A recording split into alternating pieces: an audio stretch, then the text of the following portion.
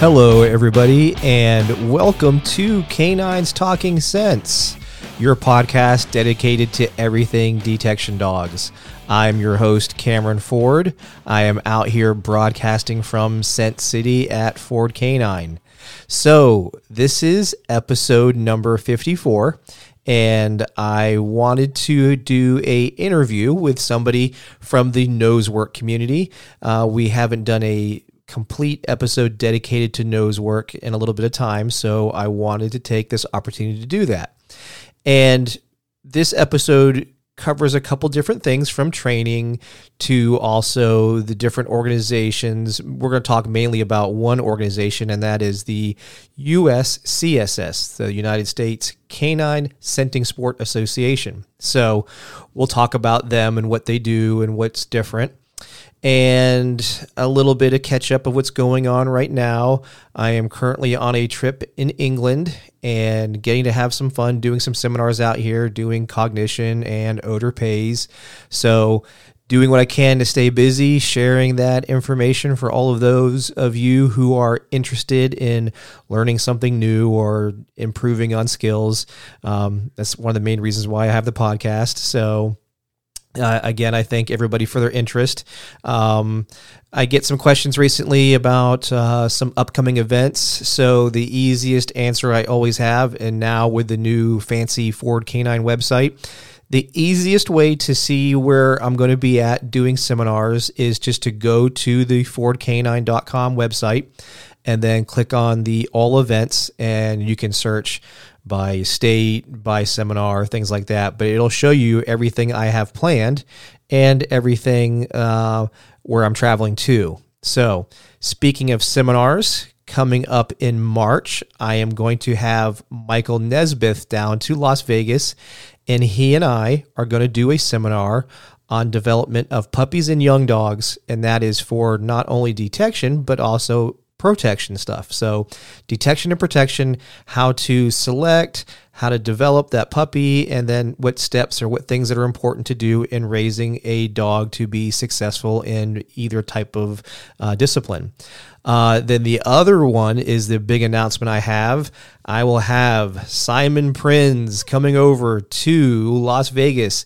He'll be coming over in June. We are working out the final dates now. That will also be on the website. And he and I will be traveling this summertime throughout the United States.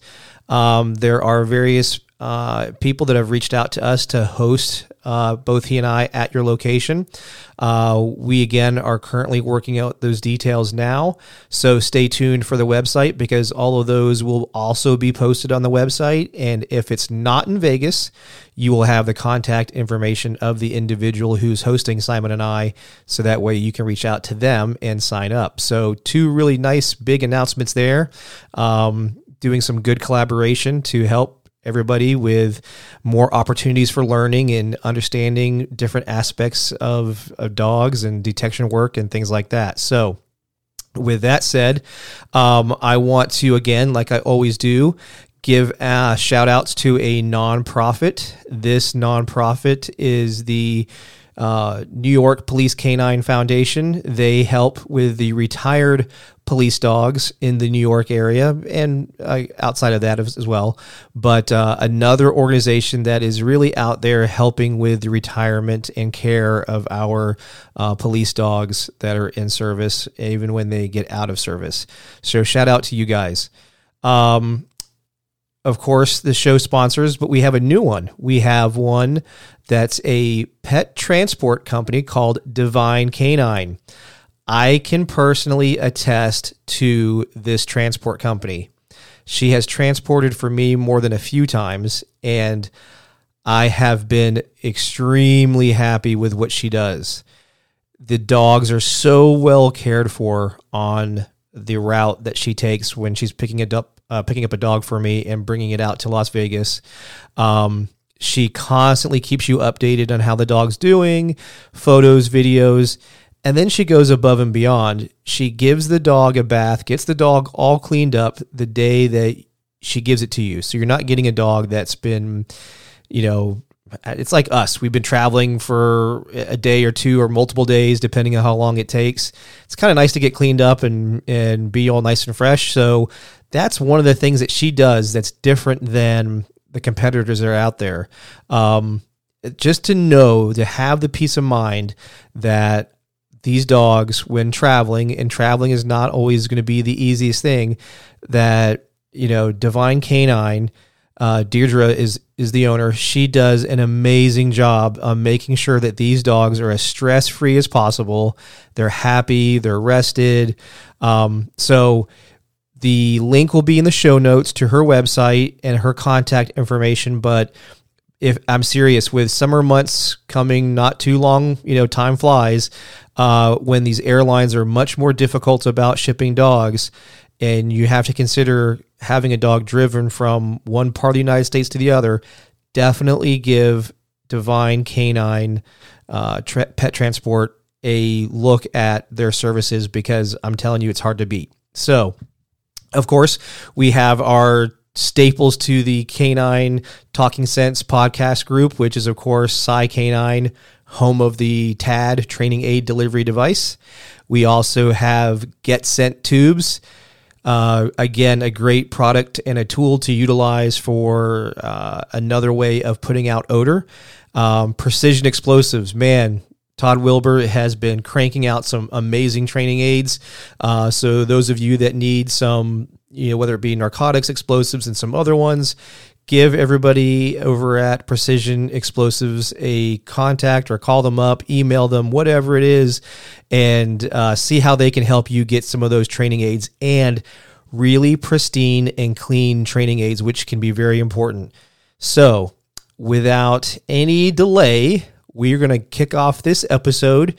And like I said, we're geared towards the nosework side of things. We're going to talk about all the different aspects of competition and motivation and types of dogs. And at the end of the day, it's all about having fun with that dog and getting out there and doing some fun search work. So on to the episode.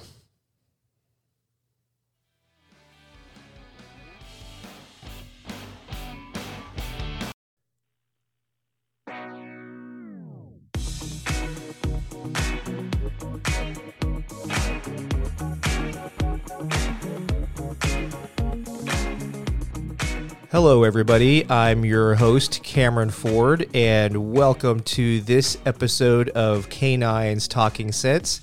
This will be episode number 55. So I decided I wanted to go into more of a nosework type episode, and I had a great guest in mind, and we had some availability to finally link up because we both travel so much.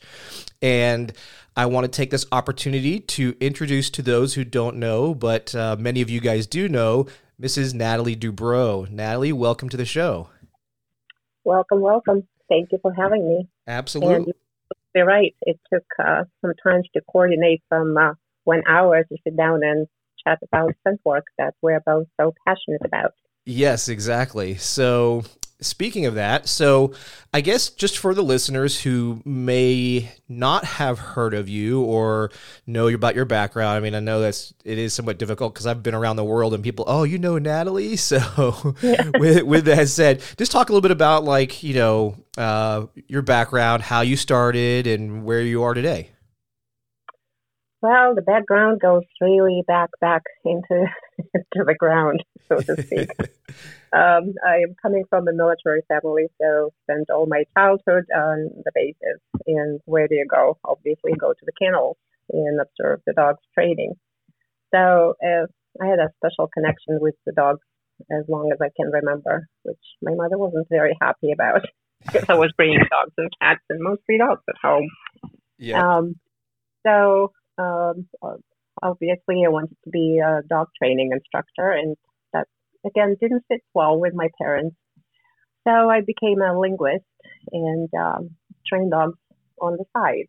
And then about 20 years ago, I decided to just quit the linguistic part of my job and totally devote myself to dog training, because I've been doing that, like I said, on the side all my life. And My first sport was in Schutzhund, which Hmm. has about 5 different names now in the United Yeah, I States. know, right? So, but I was not a part of those 5 different names. I was, like I said, an old school Schutzhund, as that discipline of bite work, tracking, and obedience. And I loved those combinations. It was very exciting. I always had big size, large dogs. Started with German Shepherds, and then found my dog, which is a Rottweiler, and never looked back. So they were my breed for till now. Actually, I have a 12-year-old at home. Um, Started doing a little bit more in behavior because living in the colder parts of the United States, you don't do a lot of trekking in winter because Hmm. you might need a dog to track you Yeah. after snowfall. So, and I found out that scent work or nose work was actually very beneficial for training dogs with emotional issues, reactivity to the environment, and even building bond between the owner and a dog. A lot of us take a dog for granted, but I see um, a lot of people not having a connection to a dog, and that's where a lot of problems actually can start. Um, so Happy Dog College was born, and progressively I was more and more into scent work and sniffing and providing all this fun activities for people. And all of a sudden, we see that we have a sport now. So that was Hmm. even more exciting. And that's how I actually started to teach it on a more professional level with um, rules in mind, different drills that you actually train to make sure that you meet the goal of a human and canine team.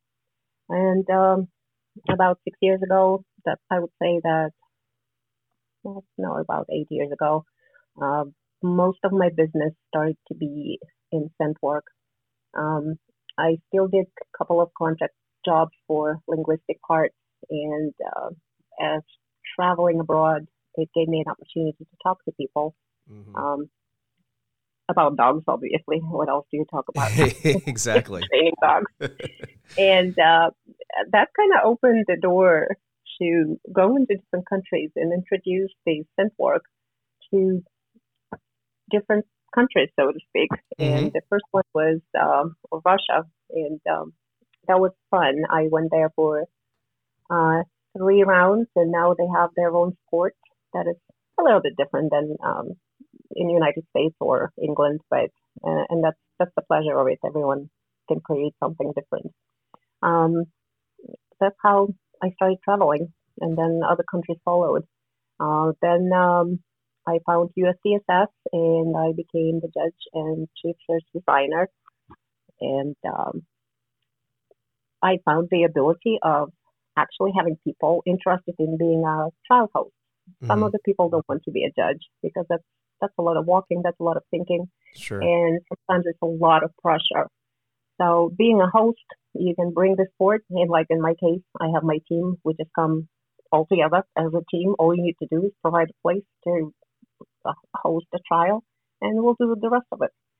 So with this in mind, I thought that would be great to offer to be an affiliate of USCSS and see if we can spread it even more. Because again, this is not just a sport for you to spend time and bond with your canine friend or a partner or a family member. It's something that is very beneficial for many dogs with disabilities, some reactivity, and so other people fall in the same category because they can. You don't have to be athletic to run the dog in one or two elements like maybe containers or interior search. Hmm. You come to a trial, you have some time, you run your dog, you get your ribbons and title, celebrate, go home, and you're satisfied that you had fun with your dog. Yeah. And you brought up, so a lot of people, like you mentioned, you can speak numerous languages. How many languages can you speak? Oh my goodness, numerous. I think it's a little bit over. Uh,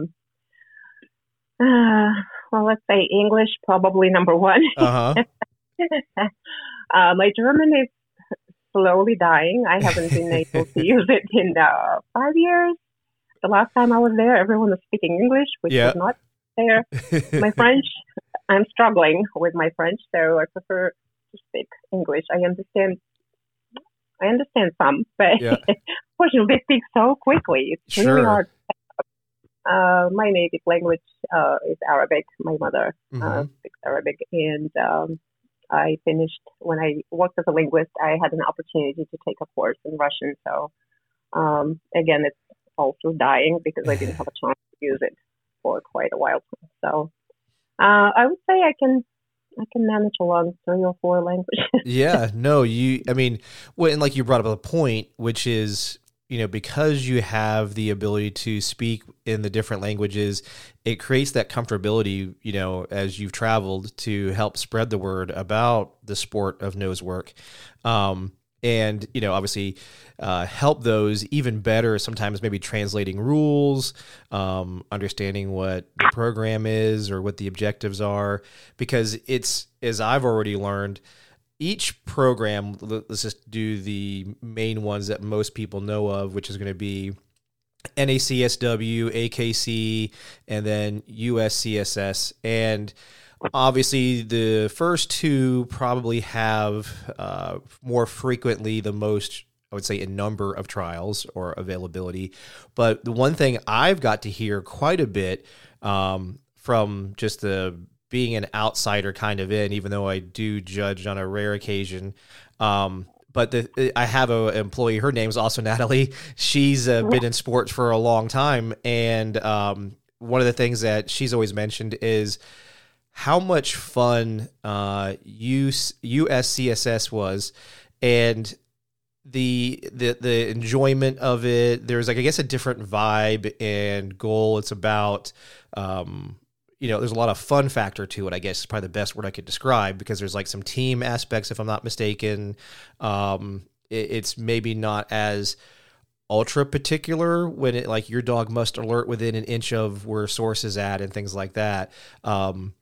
Which has made it, more enjoyable, I think. I don't know why you brought it up. This is a painful issue. Yes. How can you be sure that the scent is not within an inch or within a foot? Yes. This is just crazy, and people bring it up, and I always want to hit somebody when I. It's amazing sometimes, especially not taking into consideration the amount of time it's sitting there. I mean, every chemist will tell you if the odor is going to travel, move, and concentrations are going to shift. And to say a dog is wrong later in the day when that odor's been out there for 5-6 hours, it's not going to be in the exact same spot as it was when it started the day for dog number 1 through 5. So that's, and at the end of the day, like I always tell everybody, this should always be about getting out and doing something enjoyable with your dog, regardless of ribbons. However, human nature kicks in and everybody has to be, I need ribbons.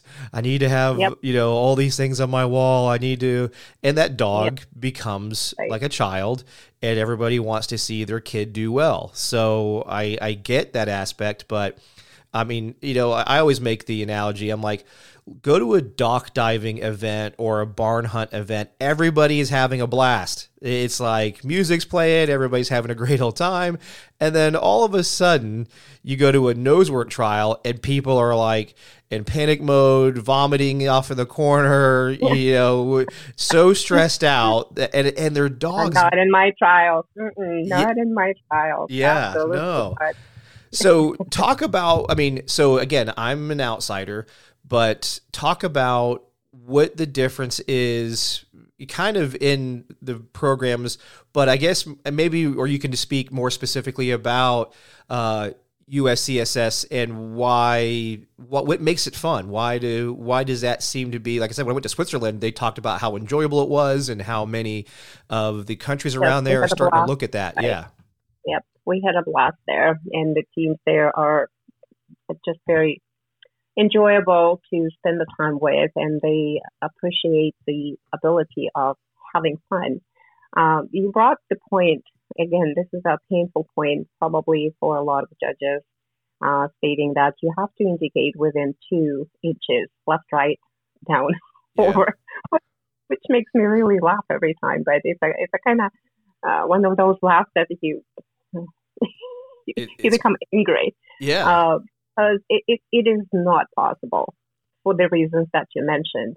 That's where the difference between the AKC and USCSS could be in terms of availability of the odor at any particular time. The chip search designer places the training aid height, whatever you call it, and then as the trial goes on, your responsibility is to come and watch maybe an hour or two later, maybe a couple of hours later. Maybe you feel that the wind is picking up or the sun started to hit, and you know that the ability of the odor to be moving around is because of the wind, obviously heat, and movement. So these are the most important things to keep in mind when you're setting the height. So the chief search designer is visiting every judge and watching a couple of dogs. Or the judge can come over and say, hey, I have 3 dogs kind of, ran and failed. The alert parameter that you told me in the morning is not really working because they're kind of moving outside.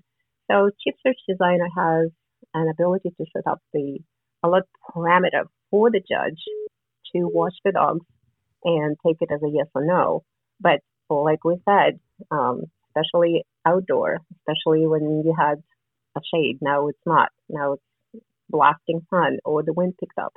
So my job would be to go around and watch. And if I see that the indication of dogs are kind of shifting toward one side or the other, I will readjust my parameters just to make sure that we're going with the current situation that allows to, dogs are the judges, not us. Mm-hmm. They tell us where the odor is located.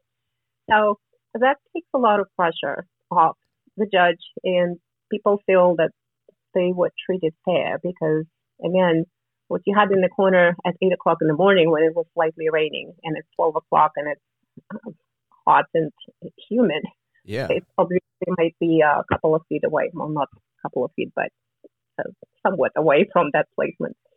So that's the main difference between AKC and USCSS. But we need to remember that AKC is somewhat new in scent work, and the way they started was not the way to start. And again, I'm not up in the ranks up there who decides that, but what they did right was to provide judges with the education of height placements, rules, cleaned up a lot of language that was hard to understand and was perceived by many people in different ways. Yeah. So they're moving in the right direction, and yet you still have a lot of stress. Like you said, people are stressed and angry, and some of them are not doing well in those trials. And in USCSS, we just come and have fun. And I think it also is a responsibility of the host to provide this kind of attitude. And when I do briefing, I usually tell people that we're here to have fun. If you don't know how to have fun, I'll tell you how to do that. Just come over and I'll explain that. Sure. So, you're not losing your mortgage. Yeah. I'd like to lose the mortgage though. Not your car. I'm not going to take your dog. So you'll just have fun. Yeah. And if it didn't this time, you'll just come back and I'll get you. If the ribbon is your goal, here's the box. Yeah. No, and that's a good point. Now, I know another thing that is very much liked is the team concept. Explain a little bit of that, because that's still also something new to me, so I'm interested in as well, where yes. I guess yes. Multiple competitors can compete together as a team. Yes. What you're talking is one and only feature of USCSS. We offer games to actually go out, have fun, and get ribbon or 2 or 3 or 4, and then get a title. Mm-hmm. We're the only organization that actually provides you with even more fun. We just got a new game that I was able to offer to my competitors. Last week we had a trial, and the name is Copycat. So there is no provided start line. You have an area with 1 or 2 heights, and we use 1 because it's a brand new game. So you decide where you want to start your dog. You pick up the skill that your dog is the strongest. Maybe, the distance is not something that the dog is able to work under certain conditions. And you know that sending a dog on the longer side of this area, say, is not going to be successful. So you decide where you start your dog. Once you give a cue, you kind of stop doing anything. You're just standing there, not talking, not doing anything. You're just holding the leash if we are in an area that you have to have a leash. So the dog has to go out and find hide, indicate by however the dog does that. The judge says alert, and then you can start moving. You come alive, you go celebrate with your dog and give a cookie and such. So this is a perfect game where you actually can see that the handler bias is either there or not. And it was fun to see how many dogs, after hearing the cue, go find it, looked at their owner, looked around, sat next to the owner, and continued sitting there for 2 minutes, doing nothing. So, but we actually had a few people that ran 3 games and titled. So I was really, it was just fun to watch. There are other games that USCSS offers, and the one that you were mentioning is a Team Spirit. So the Team Spirit is exactly that. You work as a team. And as a team, you have to make a strategy how you're going to clear the area, find all 4 hides, and do it in the most efficient way. So what do? You set up 4 hides. You have 4 teams, a human and a dog. And then they have to discuss how they're going to do that. Again, it's a strategy game, but you're also timed. So, and if your team is, maybe you have a super fast dog and maybe you have a very green dog. So you need to decide how you're going to search those 4 hides, because you need to find them in, say, 4 minutes, and each dog has to find one. Mm-hmm. And if you didn't find, then you didn't win. So a lot of people get very competitive, and you were right. A few years ago, I had a trial where the team was not happy with one person. They forgot how to have fun, because the person went out and spent most of the time and found only 1 hide at the end of I think it was minute 2.5. So we had 3 dogs that hadn't run yet. Obviously, they were not very successful, but they learned the lesson. Another game is Hit a Hide. And as the name says it, you have up to 10 different locations with hides. You need to find it as quickly as possible. Another game that I really love is Ludicrous Speed. That's probably one of my favorite games. You start the dog with your cue, go find it. Let's say that's your cue. And we have 2 timers. One is going to have full time, and let's say I have 5 hides you need to find, and I gave like 3 minutes. So the first hide has to be found in 45 seconds. So once you found the hide, you say alert. I say yes. You get a treat. You treat your dog. The dog swallows the treat. So the timer waits till you restart your dog to find your second hide. So my timer for the whole time of the game is still running. Remember, we said we have 4 minutes.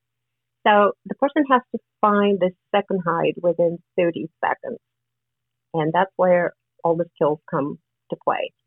If you didn't find the second hide, you're done. But you never lost anything you didn't NQ in a way, because you still have points that go towards your overall achievement. And you had fun, and you learned that maybe I'm too slow. I need to ask my instructor, how do I do that quicker?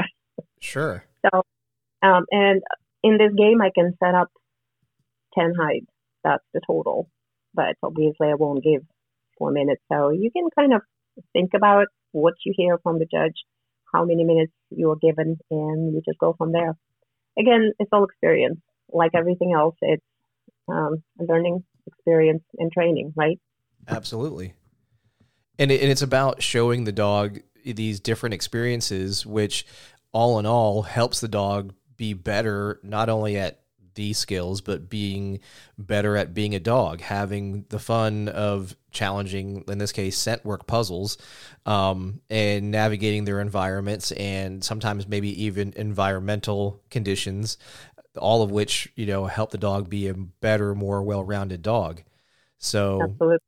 all of that is really good. And like you said, the parts that, the goal to make it fun, to make it enjoyable, because, there's a thing I shared in my cognition class, and it's one of these recent episodes on Netflix called Explained.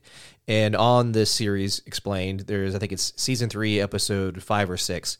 It's the series, or it's the episode on dogs. And on that episode, they talk about all kinds of things, dogs. And there's a lot of people, and some of them have been on this podcast. There's Dr. Cindy Otto on there. There's Clive Wynn. There's a few others. And there's one segment in particular where they talk about the stress scent and then the happy scent of the humans. And they show in the video, or in this show, the dog that smells the stressed human odor or scent then reacts almost in accordance. The dog gets very stressed itself. It kind of retreats into a corner of the room. And in this room, I should preface that this room has 2 people in it. And then the smell is on a gauze pad in the middle of the room. And they took the samples from people when they were stressed and when they were happy. So the dog comes in, kind of smells that scent in that little petri dish in the middle of the floor, and then reacts. So if it's stress scent, the dog actually shows stress and kind of moves away. The happy scent, the dog goes to it and then goes to the nearest person, like climbs on their lap and wagging the tail. And what they were showing was how the dogs were, empathetic to us and react to and we've known this, but it was never truly tested or measured, until something like this and some other tests that are out there. But so I tried to relate this to the students who go through classes with us is if training, you're always happy and you're having a great time, there's that odor and that sentence coming off of you and the dog's having a great time. And when you go to a trial or you do something and you are stressed, your scent is being pushed out in that way and the dogs are reacting accordingly. So absolutely, you're creating a completely different picture in which the dog doesn't know how to operate anymore, because that changes the whole atmosphere for the dog, because all 3 months you've been training for this trial, you were all happy, having fun, and all of a sudden you're just that robot that emitting this stress signals. The dog doesn't know what to do. Absolutely. Yep. That's absolutely true. And it's old wives' tale. As they said, the dogs know how to smell fear. Mm-hmm. Obviously, it's not fear they smell, but it's pretty close. Yeah. No, and we always say it, there's a common saying in the professional dog world, and I know it's in the other aspects too, that, everything travels down leash. So, right. Your behavior is traveling down leash, or what you're going through, which is what the episode kind of ends on, is that dogs have empathy. And that is a feeling that isn't common with other animals towards us humans. And it's what makes dogs very unique, and why, when I do my cognition classes, I talk about this and understanding how our dogs' brains work. And one of the most unique characteristics is there is no other species out there that has the ability to read human communication and intention better than dogs. Not even our closest genetic relatives, chimpanzees, bonobos, and so forth. They don't have this ability. So this dog, who's we've brought into our house, brought into our rooms, our bed, sleep with us, all this kind of stuff, and then we do these fun, amazing things with them, let's say like nose work and scent work. But then we put ourselves into these situations where it becomes more about a human desire to win than it does about the goal of having fun and being out there with our dogs and just enjoying that no matter what it is. I mean, even in the, again, as I watch, the people that work with me that compete in sport, I watch them stress out just trying to get into a trial. and they I get, know. they're I like, know. yeah, That's a sad part. the stress starts there. They haven't even gone anywhere or done anything yet. Exactly. They are already stressed out because they were trying to get into a trial. Now, whether or not it's a business move in various organizations or not to, create what I call like the Apple effect. Oh, look at that. We only have so many. And it drives that desire to, I don't want to, that we call FOMO, the fear of missing out. They don't want to miss out. So then everybody is ready to pounce on anything that's offered at all. And when you look at it as a business model, it's a fantastic business model. People say to throw money at it because they want every opportunity they can get to go get their titles, the points, whatever it is. And again, addiction. Exactly. Yeah. It's like addiction, and you need to have it, whether it's right for you or your dog or not. Yeah. So my thing is, you can, if your goal is truly to get out there and have fun with your dog, you don't need a trial to go do that. What's nice about the trials is it's something different, new places, and all of that is fantastic. And that's kind of what I ask the handlers that I work with. Always look at it that way. And then if they're really serious about competing and things like that, well, then when we're in training, I will apply techniques and training procedures that will help you go through stress in training. So that way you're more comfortable with it. It doesn't affect you when you go to a trial because now you kind of know what it's like. Your body's kind of used to it. You've gone through those things. And then I've instilled in you that it's about fun. And at the end of the day, you're just out there to have fun. I will give you like stressful search areas. I'm not going to give you information. So those things will elicit some stress out of you. And that's, of course, what we want. I want you to go through the pressures of what trial is like. I laugh, many times in training, people are so fast to call an alert, but all of a sudden at a trial, it takes them 5 minutes to call an alert. And I'm like, isn't that amazing? So true. Yeah. And then the dog offers like, oh, you didn't like this one. How about this one? Exactly. And then they get all upset. They come back from the trial and go, oh, so we need to work on X, Y, or Z. And I always joke around. I'm like, that's actually not the problem. The problem was, you had rushed through your training and you weren't ready to go to trial. I mean, that's also the other thing to kind of talk about, is their peer pressure from others. Like, oh, we got in the trial. Why didn't you? You should get in there. Your dog is only 4 months old, but you should start, going for trials now. And you're like, well, I can't compete till I'm 6 months old. But the dog too. Yeah. Right. It depends on the dog and people too. I have a lab in training, and 3 years ago we started, and he's one amazing individual. We only had 4 classes, and the owner said, oh, I want to have a trial. So I was a little bit thinking like, is this the right reason to get in the trial? But they're actually going there to have fun. He's so in love with everything he does with his dog. This dog actually titled after 4 classes.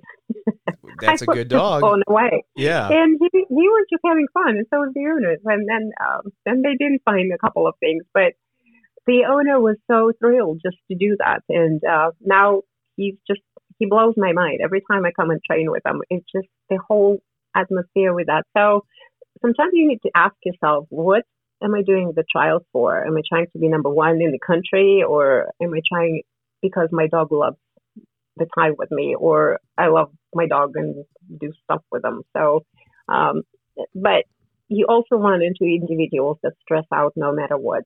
Yeah. You see them in training, you set up, because in my classes, I never tell people where the hides are. Mm-hmm. And sometimes I set up maybe 15 or 20 hides. And that gives me an opportunity to see where each team is in terms of the skills and what I need to work with. So if they missed a certain amount of hides in a certain placement, that tells me that there are a couple of skills we have to work with. So my students, they actually don't have a stress of, where's the hide? Can you tell me? I need to. Well, if I tell you where the hide is, you're going to kind of herd your dog right in there, and then you point it with your finger, and then you give a cookie to your dog for finding it. No. So, training, I think that applies to everyone and each of us individually. How do you deal with this. And I think we need to ask an honest question: what is it in a trial that I'm trying to get, and why am I doing that? Because at the end, again, that's the dog that kind of has it at the end. Yeah. And these are all important things that are, that should always be part of a discussion with a handler and trainer as they get into these programs, because like you said, there's, lack of a better term, there's an addiction to it. No doubt about it. There's this, I've got to get into this. I've got to know information, about training. And there's so many different, avenues of this conversation could go.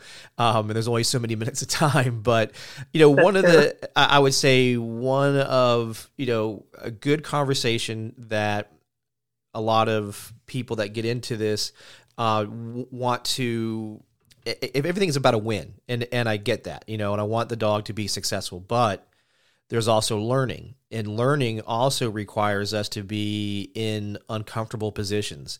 So like you said, not knowing there's something there. Also, no odor present, and how do teams deal with that?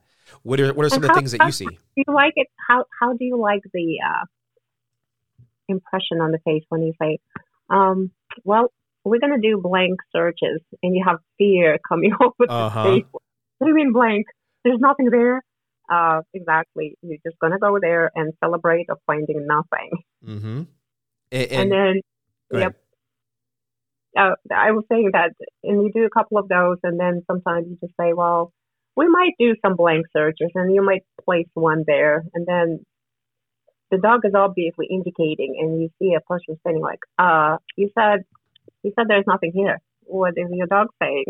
I love those as well. So I think being an instructor, you have to actually see where the team is in terms of not just the maturity toward the trial, but their nervous disposition towards things. And I think we have to think about how to prepare them to be better, not to find it, but to be better in handling situation that you might find yourself at the end of your 2 minutes or 3 minutes or whatever search you're doing.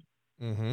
Absolutely. And that you said it really well. I love seeing sometimes the reaction of the teams when they first realize what their dogs can do that they didn't think they could do, like a blank area. Or a hide that's inaccessible that they haven't been exposed to yet, and watching them be surprised by really something that we all know our dogs are, which is amazing. They have these amazing skills, and a lot of times because training had been set to always be fairly easy or to be a win, things like that, that has created the aspect where people were like, oh, well, I want it to be enjoyable and exciting and fun. And then all of a sudden they don't know where their dogs are at because they haven't pushed their dogs far enough yet. Exactly. Yeah, that's true. That's true. Absolutely true. So as a trainer, just like you mentioned, the goal is to be as creative as possible. And I like, coming up with, fun and unique things where it challenges more so the human than it does the dog. The dog, in many cases, when I create something, I know the dog can do it, or the dog will be, I think they're able to do that after 5 classes. Yeah. They know what they're doing. Oh, yeah. The rest is on the human. Absolutely. And it's always, when I ask, when we travel around and I ask, I'm doing these seminars, what is your dog, or what is the biggest things you want to work on? And the answers always come back to the human side of the equation.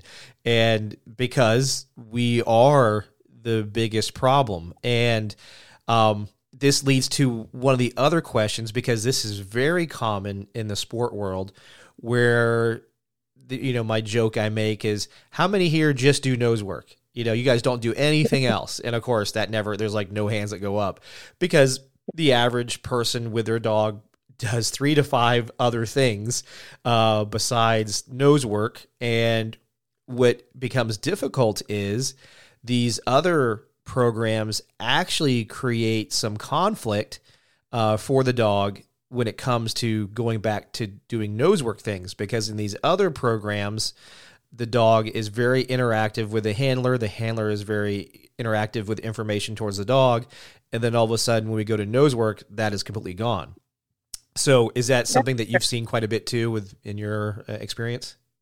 I see that when I have teams coming from an experienced dog, maybe the dog that had obedience. I would say that obedience dogs have a lot of, I wouldn't say a lot of, but they have problems in distance searching. And then when they run into a problem, maybe the puzzle is a little bit too much for them and they're not ready for that, they ask a lot from the handler. So, if you have experience in a different sport, it could be a hindrance. But, if you know how to address that, it's not that complicated. Dogs are amazing. It's the human side of the leash that is struggling mostly. Oh, yeah. No, and that's one of the things, again, it goes back into that cognitive class that I do.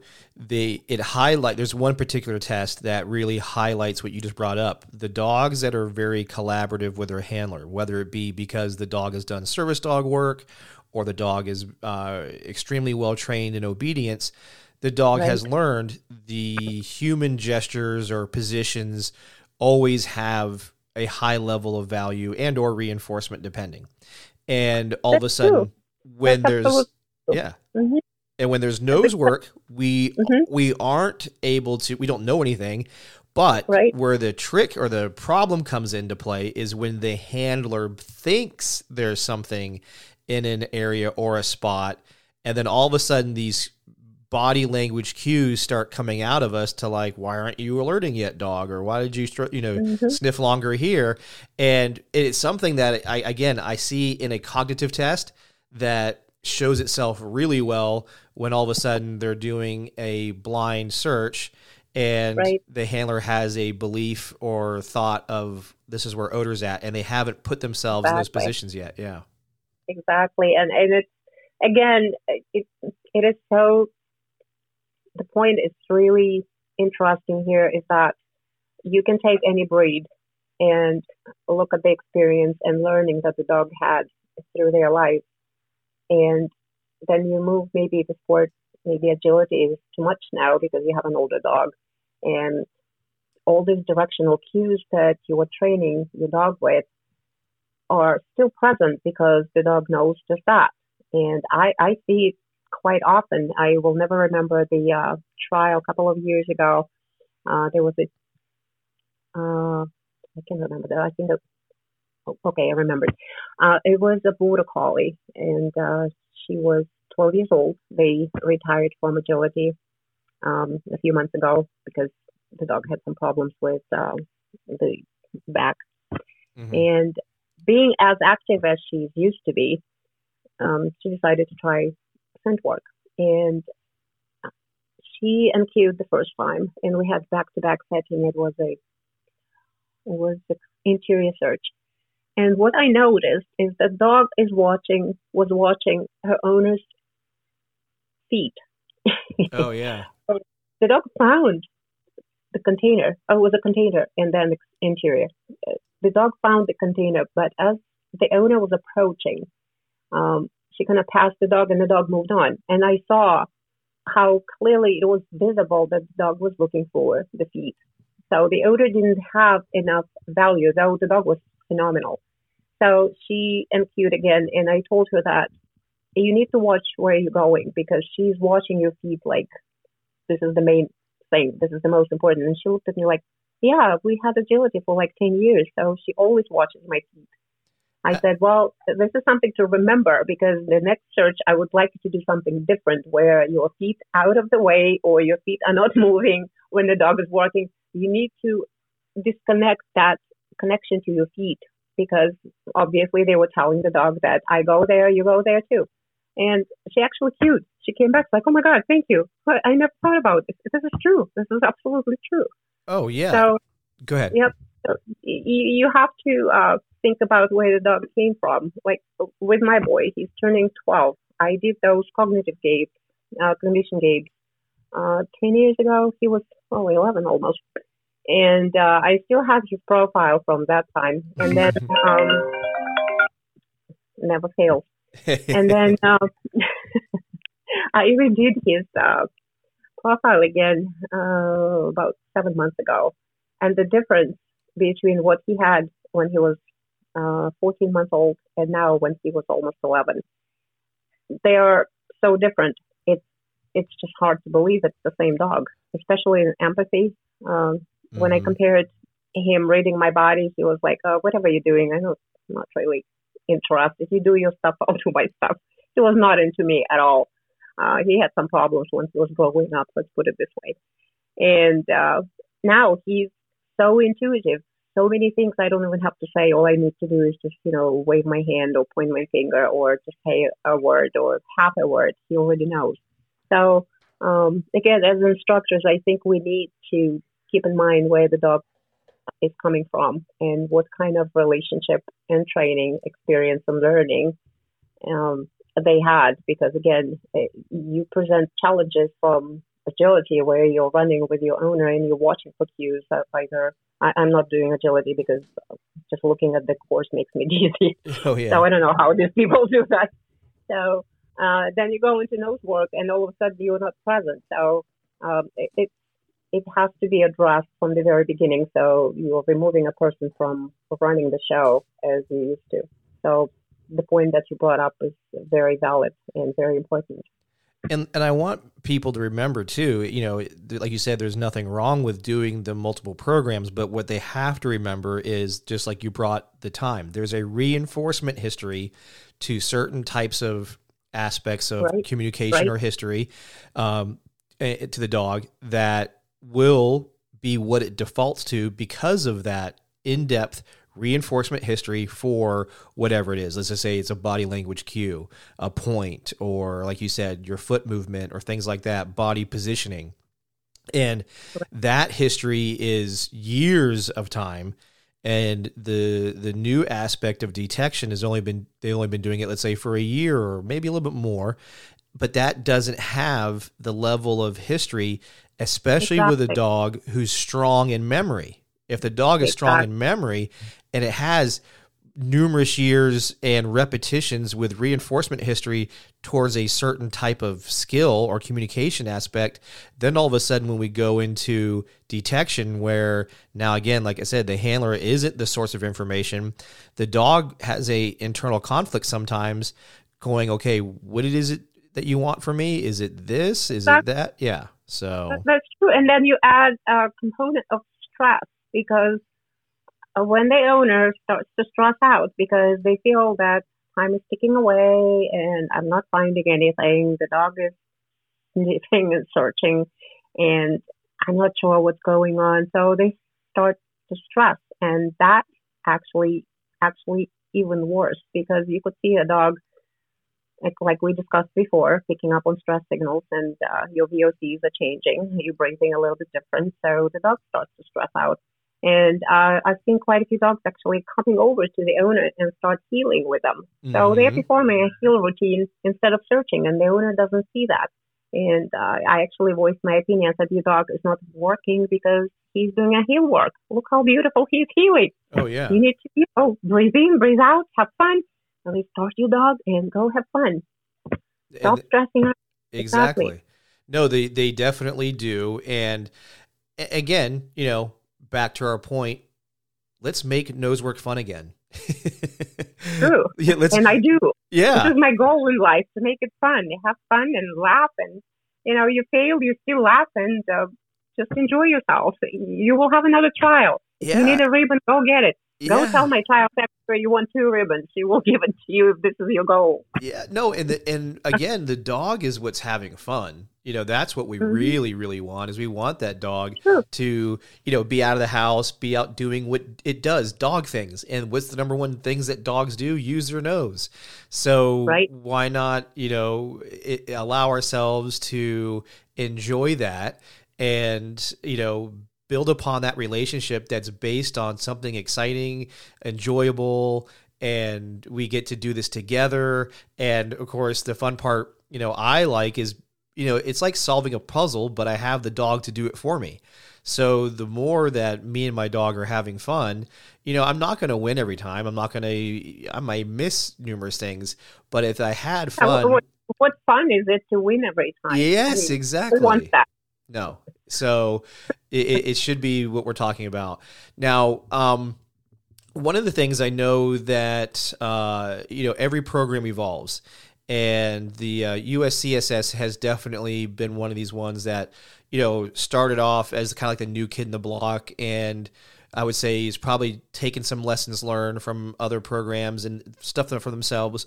What has been some of the things that are changing, that are, becoming, I would say, easier, or maybe matches the things that people really liked in other programs? Is there anything that you guys are doing that's going to kind of, what's the evolution of the program? I would like to say that when USCSS started, and I was looking into actually joining some organization, because I wanted to be a host first and foremost. And when I read the rules, and then I read the games, that was it. It was I just bought the ticket and went to have a 2-day class or 3-day class, whatever we had there.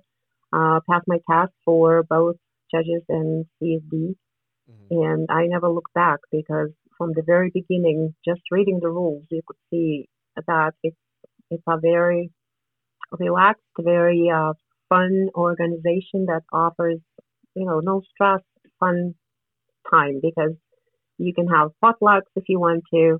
You can have whatever you want. It's right there. So the host is responsible for providing fun.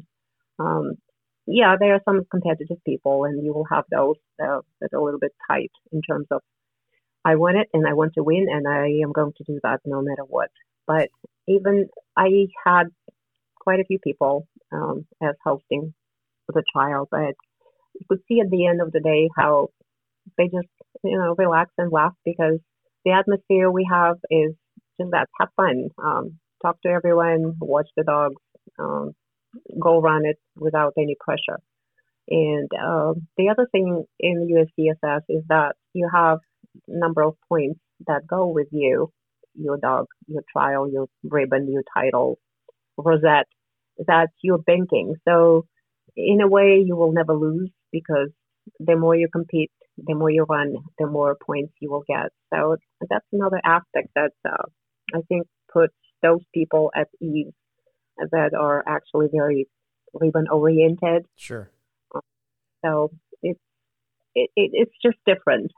And again, AKC will make it there. I think the start was a little bit rough with the terms of hiring judges without professional background. Sure. Because I understand that you are a judge in agility, but agility and fence are two different animals. Things, yeah. I will never, ever apply to be a judge for agility. Not in my whole life, because it's a completely different world. Oh, yeah. And high placement takes some skills and knowledge and experience, obviously. So, but they are moving in the right direction. But again, the stress level is probably the worst part. And ACSW is the same. I find them a little bit rigid. Nothing against this organization. It's just the way it's run. I think they're a little bit tight.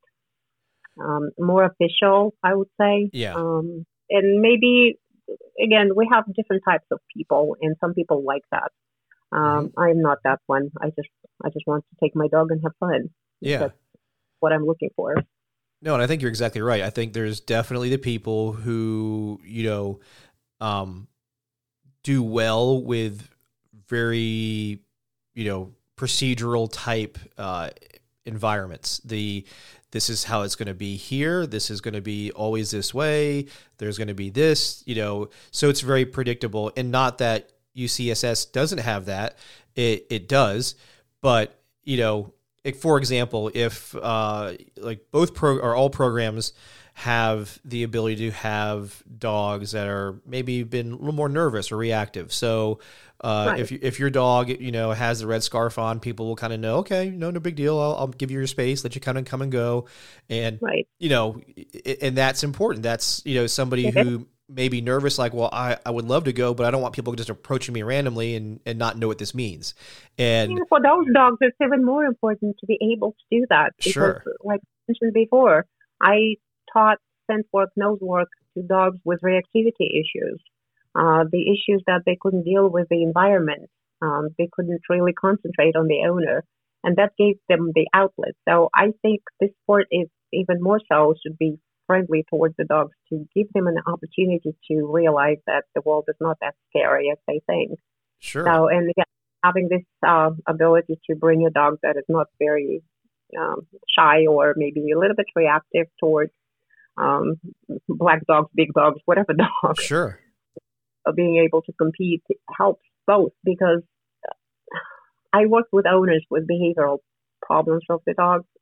It's it's not a nice place to be. It's Yeah, very draining. It's very difficult. It's heartbreaking, and sure. they are trying. So I hear what you're saying. Yeah, no, and like I said, there's going to be, no matter what organization, you definitely have your rules, you definitely have your procedures. Some are going to just be more stringent than others, like we talked about, whether it be how your dog has to communicate to you that it found it or where it's at when it finds it.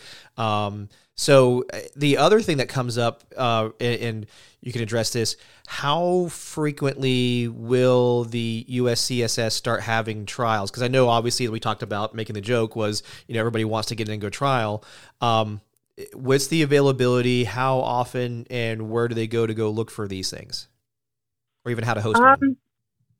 Well, there are a few ways of doing that. I am a regional coordinator, and I'm responsible for the area from East Coast almost to the mid and down to South Florida.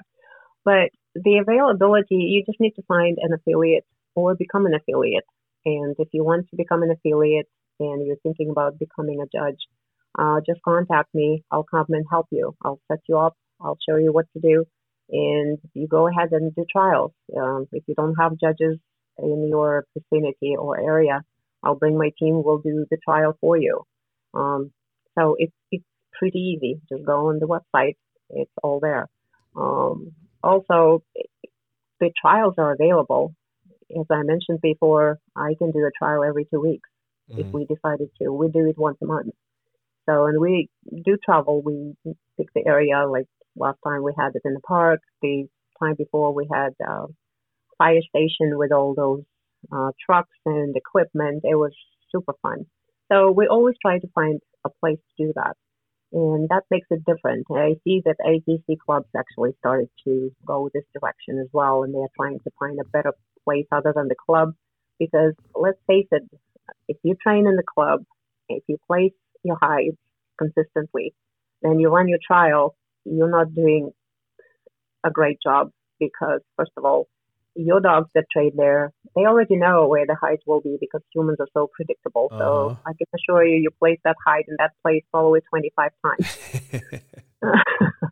And the contamination area, because again, the dog needs to know when the odor pays and when it doesn't, because the availability of the odor, the contamination level in clubs that train nose work is not really what you'd like to have as a trial. So I see a lot of clubs actually hiring out and looking for places, which is good. So as far as the how many trials and where, it will all depend how many affiliates you have there, how many judges you have there.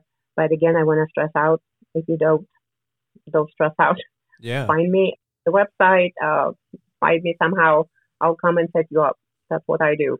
Yeah, well, you're giving me the idea. I think what I'll probably do is I'll have my Natalie, who works here, reach out to you, and I think we should plan something for the Las Vegas area because we have a lot of good venues that I get access to. just because of the, police professional side. And since most of these things are on weekends, some of these places I know we could get are going to be easily available. So I'll just put that out now is obviously we'll be in touch, and I'm going to try to get this rolling over here. So by maybe the spring, before it gets too hot out here, maybe we'll get something set up where we get to have our first trial out in this area, and that'll at least get people who, want to come out and do something different and title with a different organization or start the process. They could come out to this. And, I recommend anybody else, who's listening, if you are in your area, reach out to Natalie no matter where it is, because that was one of the things when I was in Switzerland that they mentioned specifically was how easy Natalie was to set up, how she'd come out, just like she said, with her team and gets it all going for you. They do a lot of the legwork. This is what they do. They're good at it. They know it. They just need to know the areas that are available and work with you to get it set up, and off it goes. And then it's, again, all about fun. And so what's to get this ball rolling for those that are interested or those that just even want to go to a trial? And I'll put the website and so forth in the show notes, but how do they get a hold of you? What's your email? And if you have a website, what's your website? My website is under construction. I am ashamed to say that. It's all ready, and my developer is not very happy with me because I to finish the writing and put the videos together and send it over. That's the only holdup, and it's been like 3 months that I promised. I'll come back to the United States, and I promise it will come next morning. Sure. Well, again, it didn't happen. So the best way to reach me is either through Facebook, Natalie Dubereau, or you can write me an email. Again, it's nataliedubereau@gmail. It's N, then my last name, ndubereau@gmail.com. And that's my working email right now, and I promise that eventually I'll finish my website. I don't know when, but it will be working. And I will, like I said, I'll put that in the show notes here. And then for everybody listening, if you go to the Ford K9 website, and by next month, Natalie is going to be one of the instructors. So some of the materials that she talks about, whether it's going to be in a webinar type format, but she will be one of the instructors covering various topics that she is passionate about and shares information on frequently. That'll be there too. So that's just another resource to get to know her, to see how she trains, and to make contact with her to, build whatever you want to do when it comes to nose work in your area, or just to have somebody else who's just as passionate as you are about the sport. So, like I said, we'll have that, up and running before too long. Maybe we'll coincide. I have a feeling we'll have your online materials on the website, and then it'll be a good motivation for your website to get up and running too. I promise to do that. Like I said, I don't have my own dog. My Schnauzer passed 2 years ago. She was my demo dog, and I'm still not in the right place to have another dog for demonstrations. But sure. I have good dogs here that I have 2 assistants that have spectacular dogs I use for demonstrations and videos. So now that you kind of put me in the corner, I would have to actually start moving that direction. I might have done that for a reason. I think so. Yeah. I agree. Well, and we have to finally also get out and do some seminars together. COVID wrecked the plans that we had initially. We were going to definitely get out there and have some fun and do that. And I know we will get back to that now that things are starting to loosen back up again. So on my end, I look forward to being able to work with you in the future as well. Likewise. So, well, thank you very much for taking your time to talk nose work and help, educate people on one of the newer programs that are out there, and being available to those that, really want to get out there and have fun with their dogs in the sport of nose work. So thank you for your time today for doing this. Well, thank you for chatting with me. An hour passed by in like 15 minutes. It was fun. Absolutely. And let's see what happens. Absolutely. Well, everybody, that concludes this episode of K9's Talking Sense, where it's okay to be nosy. That's true.